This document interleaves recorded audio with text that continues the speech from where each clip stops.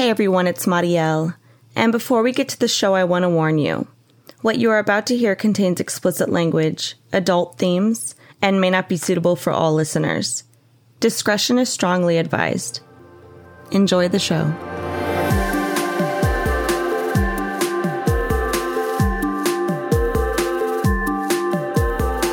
Trying very hard to stay close to the mic. Has someone complained? It's not natural. No, when I'm listening to it, I'm like, God, I wish I would have been in the mic so we could have picked that up better.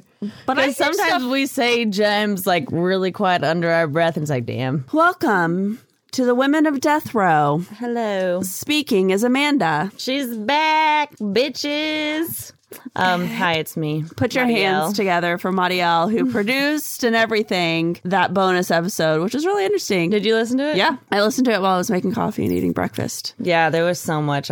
But I think you hit some really good points. Good job. Thank you. There was something I was going to say about that, but of course I didn't make a note. I didn't make any notes. We're freeballing this episode. We don't know.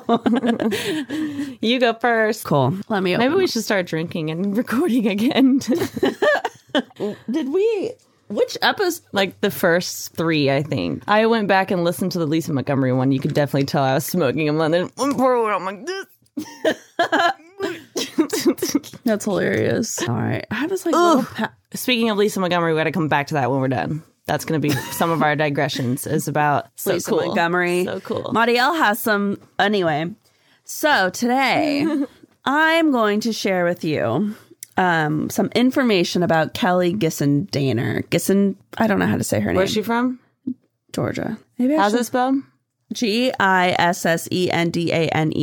I don't know what it is, but I'm Why Wikipedia? Pretty decent with linguistics. Nice flex. And also, anyone listening to this podcast is like, bitch, what? I've always been like a natural speller. Yeah, I know what you mean. I feel like it's me, Gissendaner. I feel like you're right, and I want to hear it because I didn't type.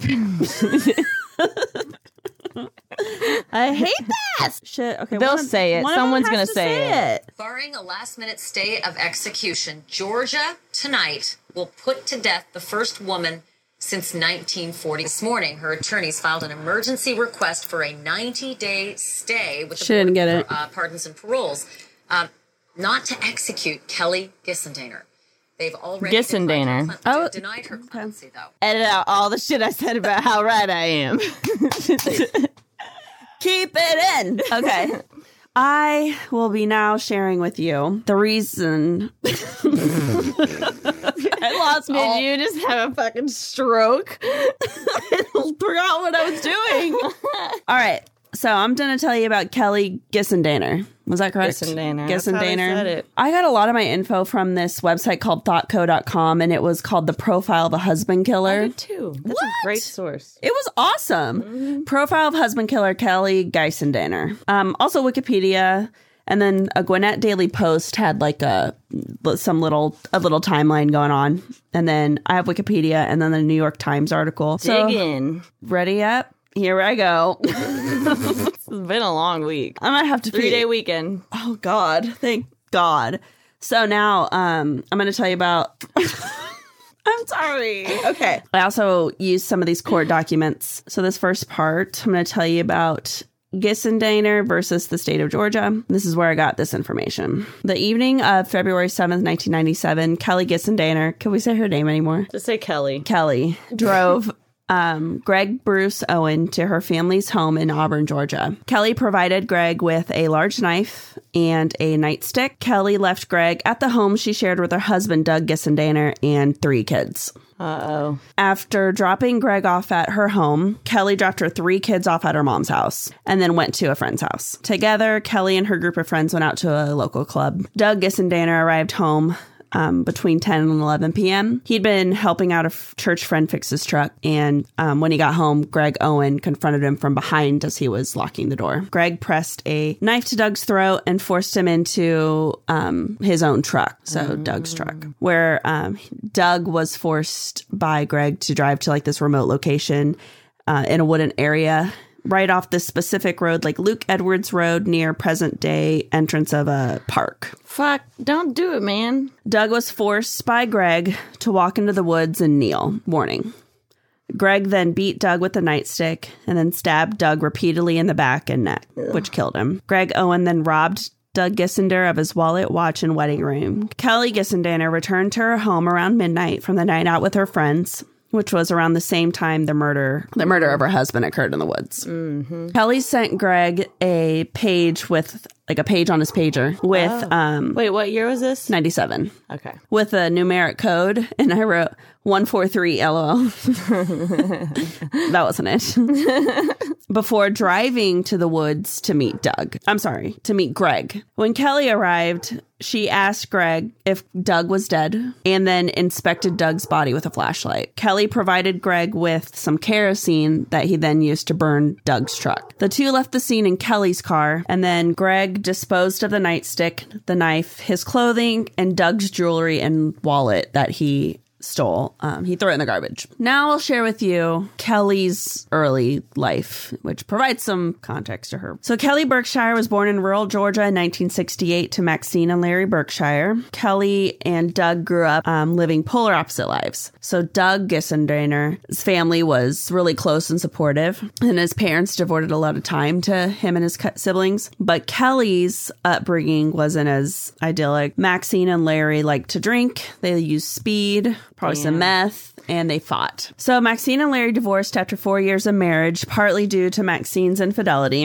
And just 8 days after the divorce was final, she remarried a man named Billy Wade. Barry Wade. The cat just crawled in this drawer. Maxine and Billy's marriage was no different than her marriage to Larry. They drank a lot, but he was more abusive than Larry. Billy would lock Kelly and her siblings in a bedroom while he would beat their mom. His temper was also taken out on the kids, and during the time he and Maxine were married, he choked Kelly, and he and Maxine would beat her with like whatever they could get their hands on. Jesus Christ. Yeah, it was really sad. But what Kelly reported that the emotional and verbal abuse is what was most difficult for her to cope with. Her mom's husband would call her stupid, ugly, and that she was unwanted and unloved. And according to the Gwinnett Daily Post article, her stepfather, they quoted, who I'm guessing was Billy, because they don't mention any of her mom's other marriages, also molested her from age 10, and he slept behind her for a number of months because he said his own bed was uncomfortable. Oh, God. Yeah, which means there was opportunity to assault her every night. Ugh.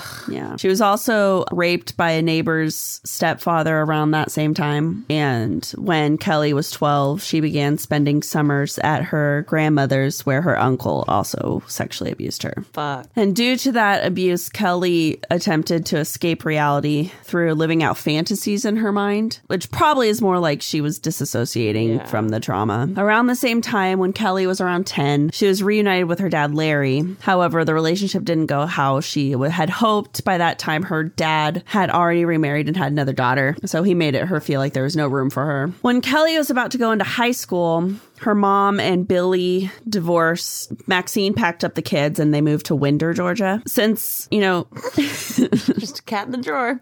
So being at a new school, Kelly had a hard time making friends. Also, I should mention she was already 6 feet tall by the time she was in high school. Whoa. Yeah. Instead of going out with her friends and like getting that high school experience, she didn't go to dances. She worked at McDonald's in the drive-thru. So she spent her high school years working. Mm-hmm.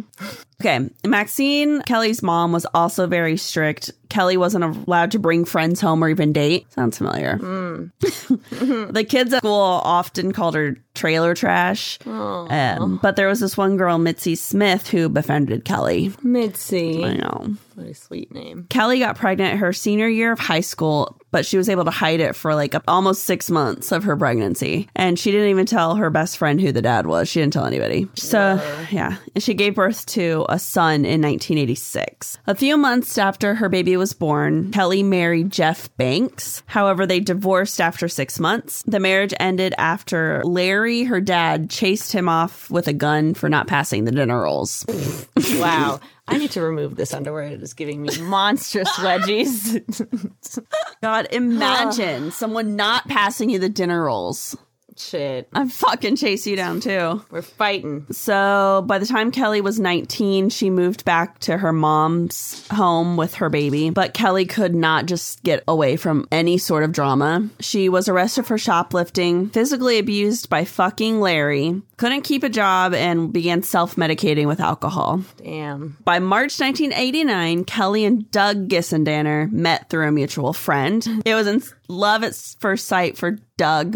Why couldn't I say it? And he also kind of grew fond of Kelly's son, too. Like, he loved the pair. Kelly and Doug married in September 1989. Kelly was 4 months pregnant. Doug's family didn't like Kelly, though, but because she was 4 months pregnant, they accepted her. Mm-hmm. After the wedding, Kelly and Doug both lost their jobs and then moved in with her mom.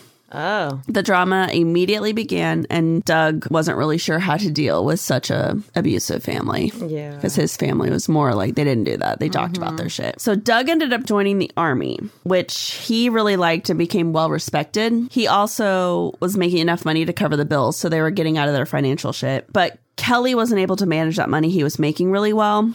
And so eventually his parents did have to bail him out. Damn. August 1990, Kelly gave birth to their first daughter. And at that time, Doug was stationed in Germany. And then Kelly and the kids met him there. While Doug was on assignments in Germany, Kelly would just throw parties and like have a bunch of affairs, which, you know, caused a lot of turmoil. Mm-hmm. So Kelly and the kids eventually went back to Georgia. Doug came back in 91. Apparently being with Kelly became like so miserable. And then Kelly decided she wanted to join the army. Turned out she hated it. The only way to get out was get pregnant. So she got pregnant, and the father of that child died from cancer. Whoa. Mm-hmm. Yep.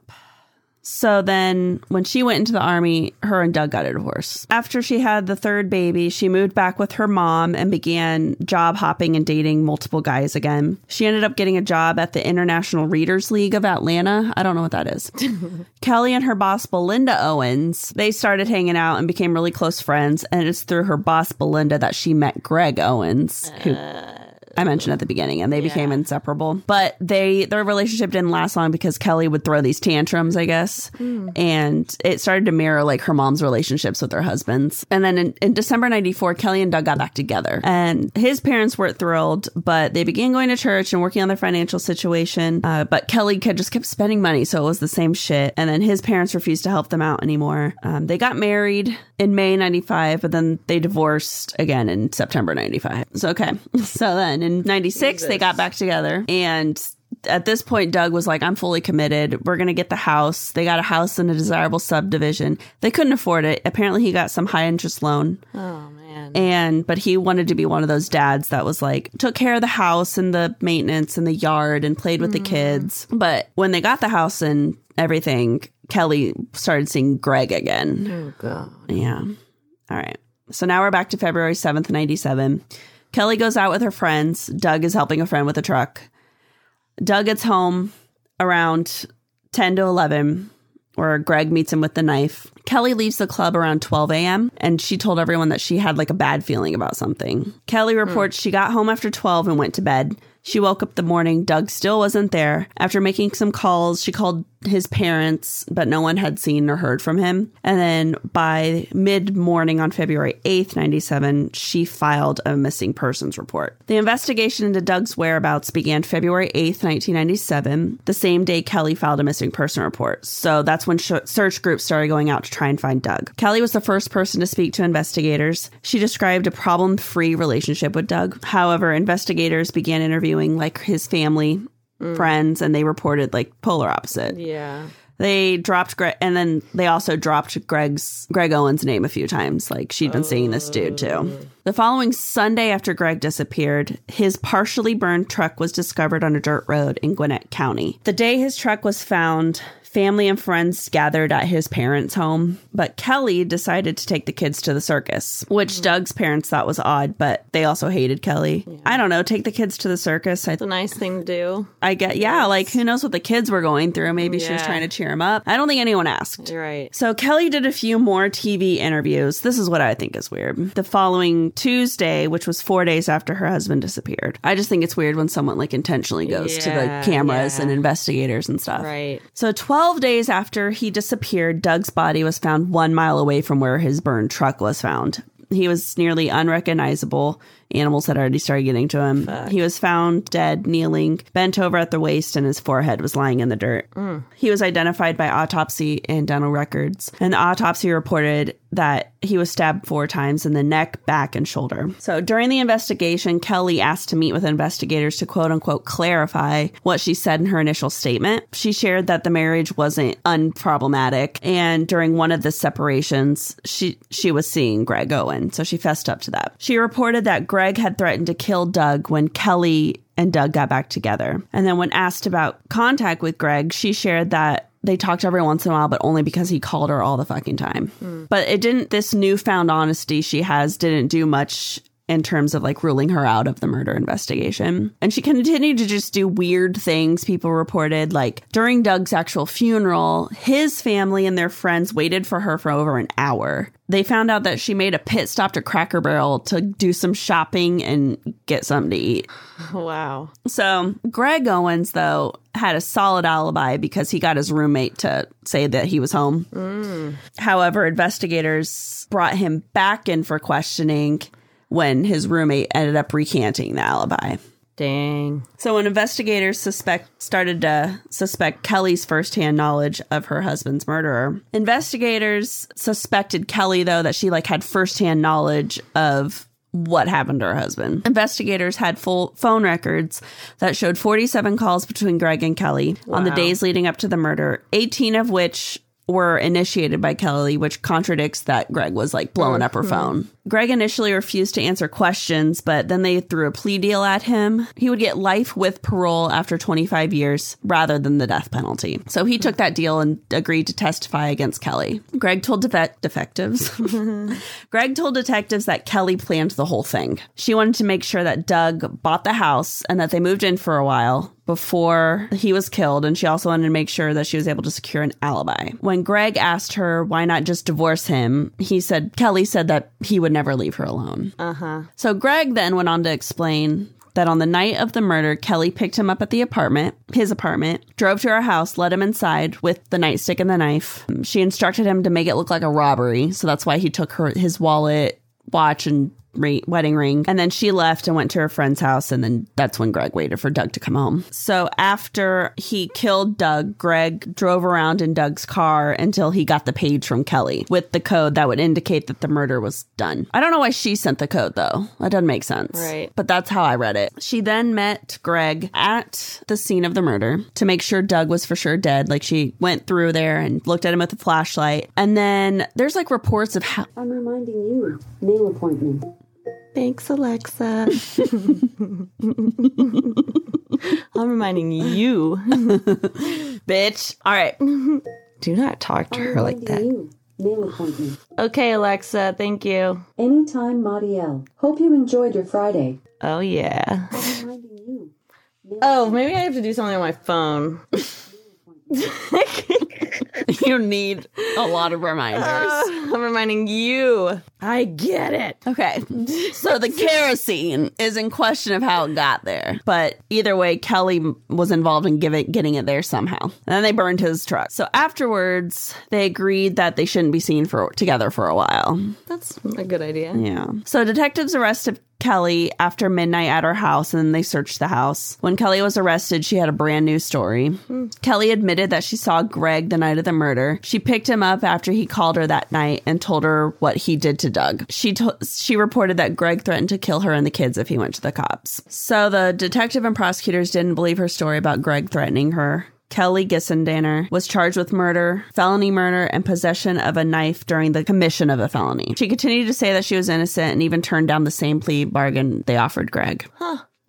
So at that time, there was no women on death row. They were asking for the death sentence, which the prosecutors apparently, it would have been a risky move for them, but they did it anyway. Her trial began November 2nd, 1998. She faced a sequestered jury made up of 10 women and 2 men. And then television cameras were also allowed in the courtroom. And then Doug's dad was also allowed in the courtroom and after he gave his testimony. And then there was there was also 2 other witnesses whose testimonies sent her to death row. Shit. Yeah, she didn't have a chance. Okay, so Greg Owens was the state's #1 witness. Most of his testimony matched his confession, except where he referenced one difference that Kelly actually showed up at the murder scene. Oh, so what was in question was when did Kelly actually get to the murder scene? Was she there during the murder, or did she get there after? Greg said that she was there when Doug was murdered. Mm-hmm. He also testified that instead of them burning Doug's car together, she tossed a soda bottle filled with kerosene out of the window, and he then retrieved it and burnt the car alone.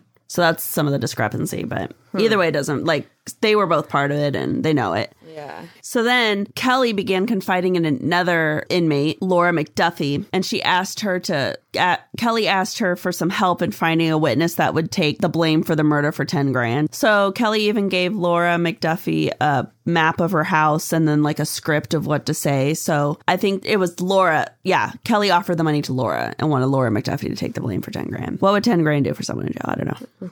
A lot of fucking So McDuffie pizza. was like, hey, she just gave me this. And they were able to testify that it was Kelly's handwriting. Which, I don't know, is handwriting analysis debunked? I don't know. So other witnesses for the prosecution testified about Kelly's coldness when she learned that Doug was murdered, and then referenced that she was having an affair with Greg. So many G's. Pam testified that after Kelly was arrested, she called her, Pam was one of Kelly's closest friends. Sorry, I forgot to introduce Pam. So Kelly called her and said that she killed Doug. And then she called Pam again and said that Greg forced her to do it by threatening to kill her and the kids. The prosecutor, George Hutchison, and Kelly's defense lawyer, Edwin Wilson, presented really strong closing arguments on both sides. Her defense argued that the state failed to prove Kelly's guilt beyond a reasonable doubt. He referred to Greg's testimony as being unbelievable and that it didn't seem possible that Doug wouldn't fight Greg because he was the guy in the army. That Doug had combat training and served in a combat during Desert Storm. So why would he go with him and not fight? He also found it hard to believe that Doug would willingly drive to a deserted road. Right. He also shared that Greg received a life sentence with the possibility of parole only if he agreed to testify against Kelly. So if I were facing the death penalty and I could, that's the only reason he's getting out. So who knows if he's telling the truth? He could have just said this stuff just to get out of jail in 25 years. Right. Of course. They gave him an incentive. Yeah. He attempted to discredit the testimony of Laura Duffy, just tearing down her character, called her a hardcore criminal, and that would do anything to scratch off some prison time. So saying that she made it up. And then he said that Kelly's friend Pam testified that the day Kelly was arrested that she called her and told her I did it, and tried to argue that Pam didn't hear Kelly properly. During the prosecution's closing argument, he pointed out that no one can say what was going on through Doug's mind when he was virtually kidnapped inside that knife point from his own home. Right. But, regardless of how it happened, Doug was dead and they knew the chain of events that led up to it. So attempt to discredit Pam's testimony. Prosecutor said that the defense was reinventing and mischaracterizing evidence. The prosecution argued Laura's credibility, pointing out that what she was testifying about really didn't matter. The evidence of the crime was all the jury would need. Right. There is a reasonable doubt. Yeah.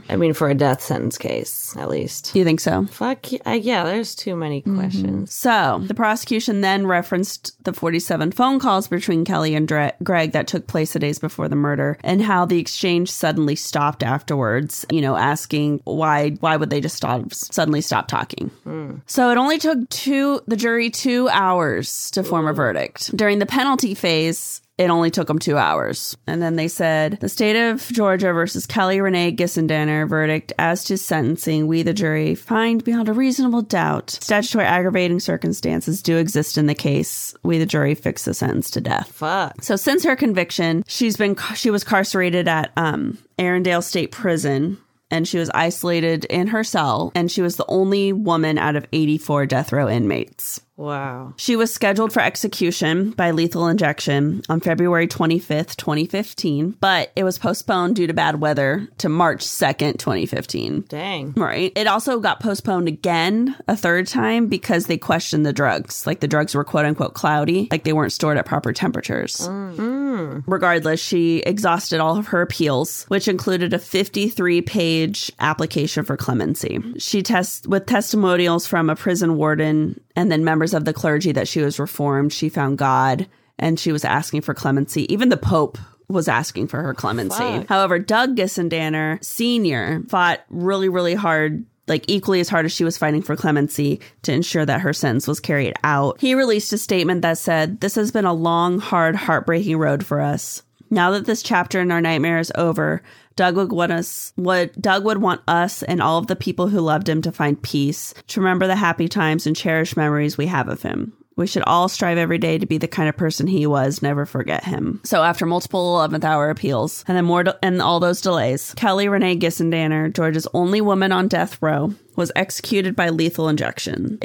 She was scheduled to die 7 p.m. Tuesday, and she died by injection of phenobarbital at 12:21 a.m. The Supreme Court denied stays of execution 3 times on that Tuesday. Georgia's state Supreme Court denied a stay, and the Georgia Board of Pardons and Paroles declined to grant her clemency following a hearing at which Kelly's supporters offered new testimony. Yeah, and here, even Pope Francis became involved in the case, requesting mercy for the woman who conspired with her adulterous lover to stab her husband. She was the first woman in Georgia to be executed in 70 years. Damn. And that is the story of Kelly Gissendaner. Nice. Good job. Yeah, that was a rough one. Pretty sad.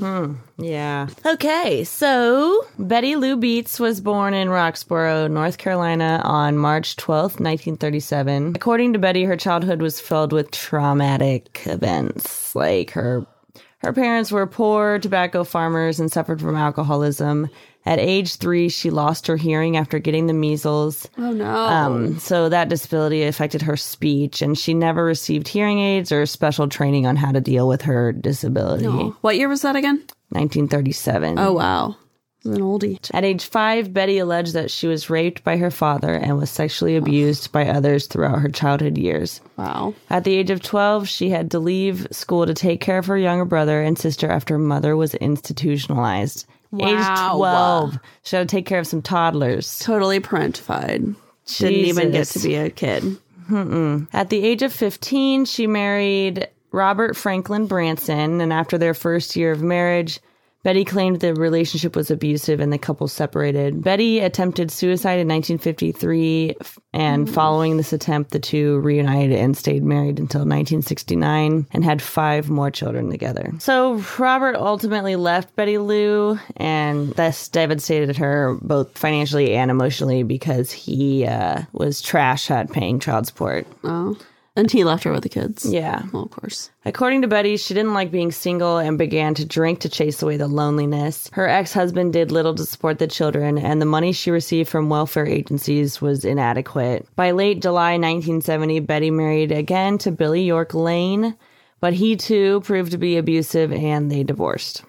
After the divorce, she and Billy continued fighting. He broke her nose and threatened to kill her, so Betty shot Billy 4 times in the back after he threatened her, but he survived. Wow. She was tried for attempted murder, but the charges were dropped after Lane admitted that he threatened her life. The drama of the trial must have rekindled their relationship because they remarried right like a soap after opera in 1972. And it only lasted 1 more month. Wow. The following year, Betty began dating Ronnie Threkold, whom she married in 1978. This marriage ended 1 year later after Betty attempted to run Ronnie over with her car. Yes. That same year, Betty, now 42, did 30 days in the county jail for public lewdness. She was arrested at a topless bar where she worked. I think she was trying to fight someone there. It wasn't long before Betty married again, though. In 1979, she married her 4th husband, Doyle Wayne Baker. Doyle rules. Her marriage to Baker was again short-lived, and in 1982, she had moved on to her 5th husband, Jimmy Don Beat. They're uncertain when she divorced from Doyle Wayne Baker, and this is because his bullet-ridden body was buried in her backyard. Wow. It was later determined that he was murdered in October 1981. So not quite a year had passed since Doyle Baker's disappearance when Betty married again, this time in August 1982 to a retired Dallas fireman, Jimmy Don Beats. Jimmy Don survived the marriage for just under a year before she shot and killed him and buried his body in a specialty-built, quote, wishing well in the front yard. Holy shit. Mm-hmm. To hide the murder, Betty solicited help from her son, Robert, who they called Bobby, Franklin Branson II, and her daughter, Shirley Stegner. Oh, my God. Right? Betty told her son from a previous marriage to leave the house because she intended to kill Jimmy. When her son returned home, he found Jimmy shot to death and helped his mom bury the body in the yard of their Texas home. On August 6, 1983, Betty reported her husband missing from their home near Cedar Creek Lake in Henderson County, Texas. And it wasn't until 1985 that evidence led police back to Betty. Betty was arrested on June 8th, 1985, almost 2 years after Jimmy Don Beats went missing. A confidential source gave information to the Henderson County Sheriff's Department that indicated Jimmy Beats was possibly murdered, and that's when a search warrant was issued for her home. So during the search warrant, during the search of her property, police located the remains of Jimmy Don Beats and the remains of her fourth husband, Doyle Wayne Baker. Wow. Both men had been shot in the head with the same .38 caliber pistol. Yeah. Damn.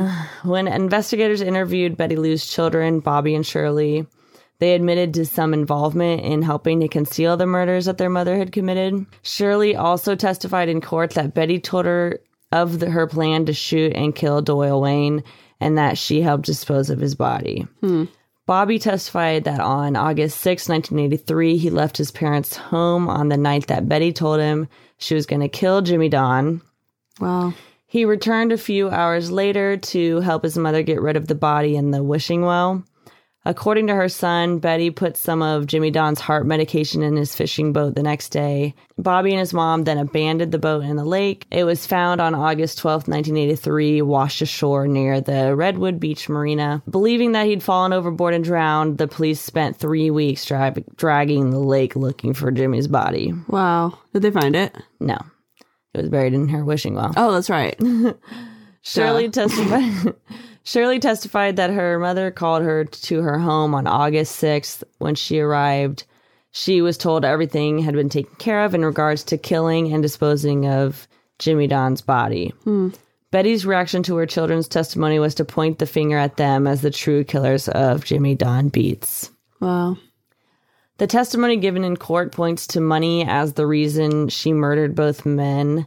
According to her daughter, Betty told her she needed to get rid of Doyle Wayne because he owned the trailer in Gun Barrel City, Texas that they lived in, and if they were to divorce, he would get it. As for killing Jimmy Don, she did it for insurance money and pension benefits that he might have had. Betty was found guilty on October 11th.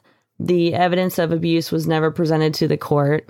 Wow. During the separate penalty phase, 3 days later, she was sentenced to death and would serve this sentence at the Texas Department of Criminal Justice. And then she was incarcerated in the Mountain View Unit on October 14th, 1985. An automatic appeal to the Texas Court of Criminal Appeals first overturned the conviction, saying that insurance and pension benefits were not the same as remuneration. It's such a word that remuneration. And basically, that means someone is doing something willfully and knowingly in exchange for a payment. Oh. Compensation. Okay.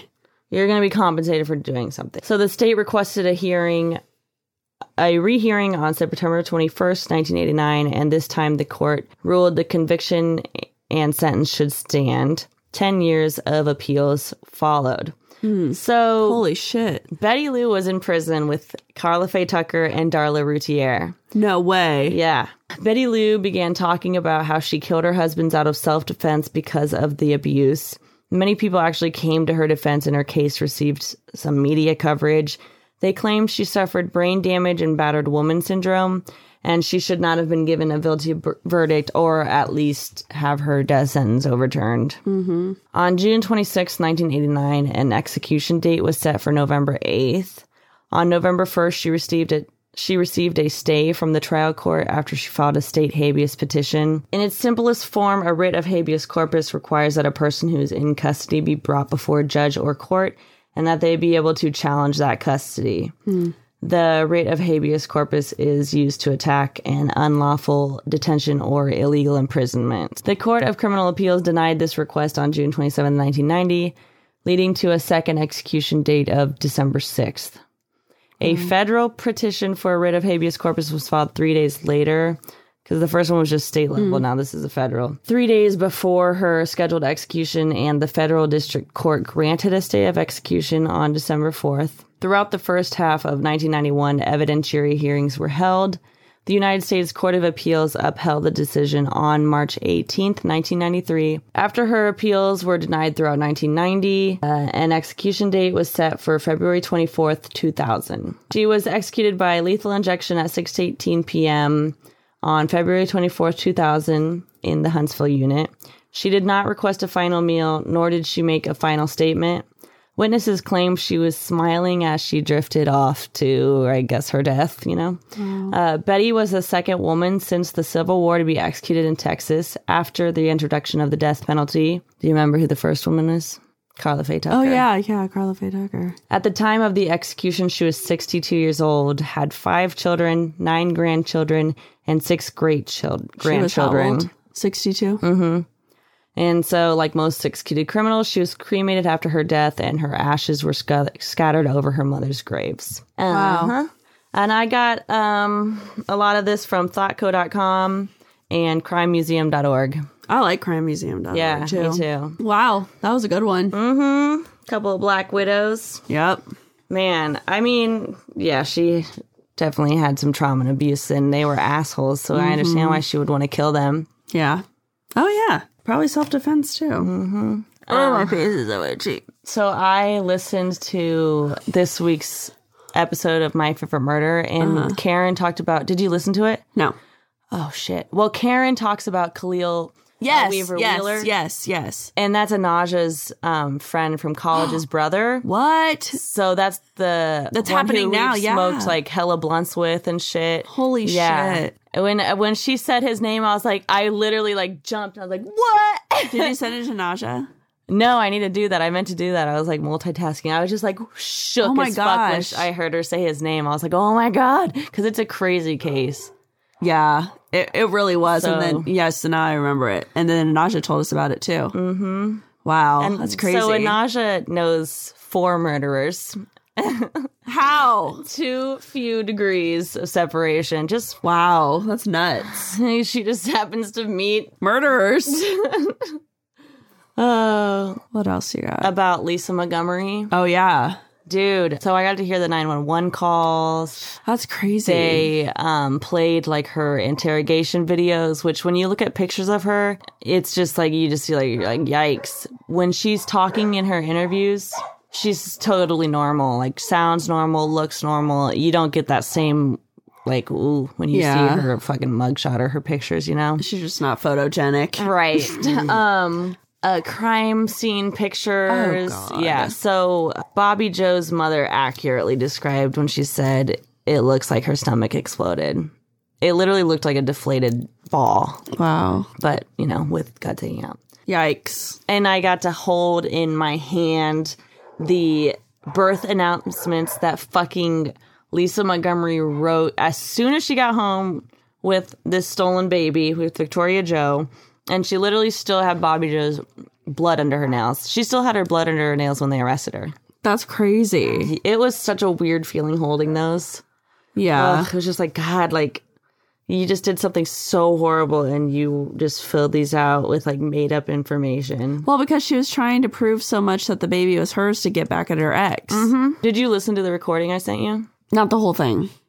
Yeah. I'm going to save it and listen to it. Yeah, there's some good stuff. Man, that's crazy. Mm-hmm. Were there a lot of people there?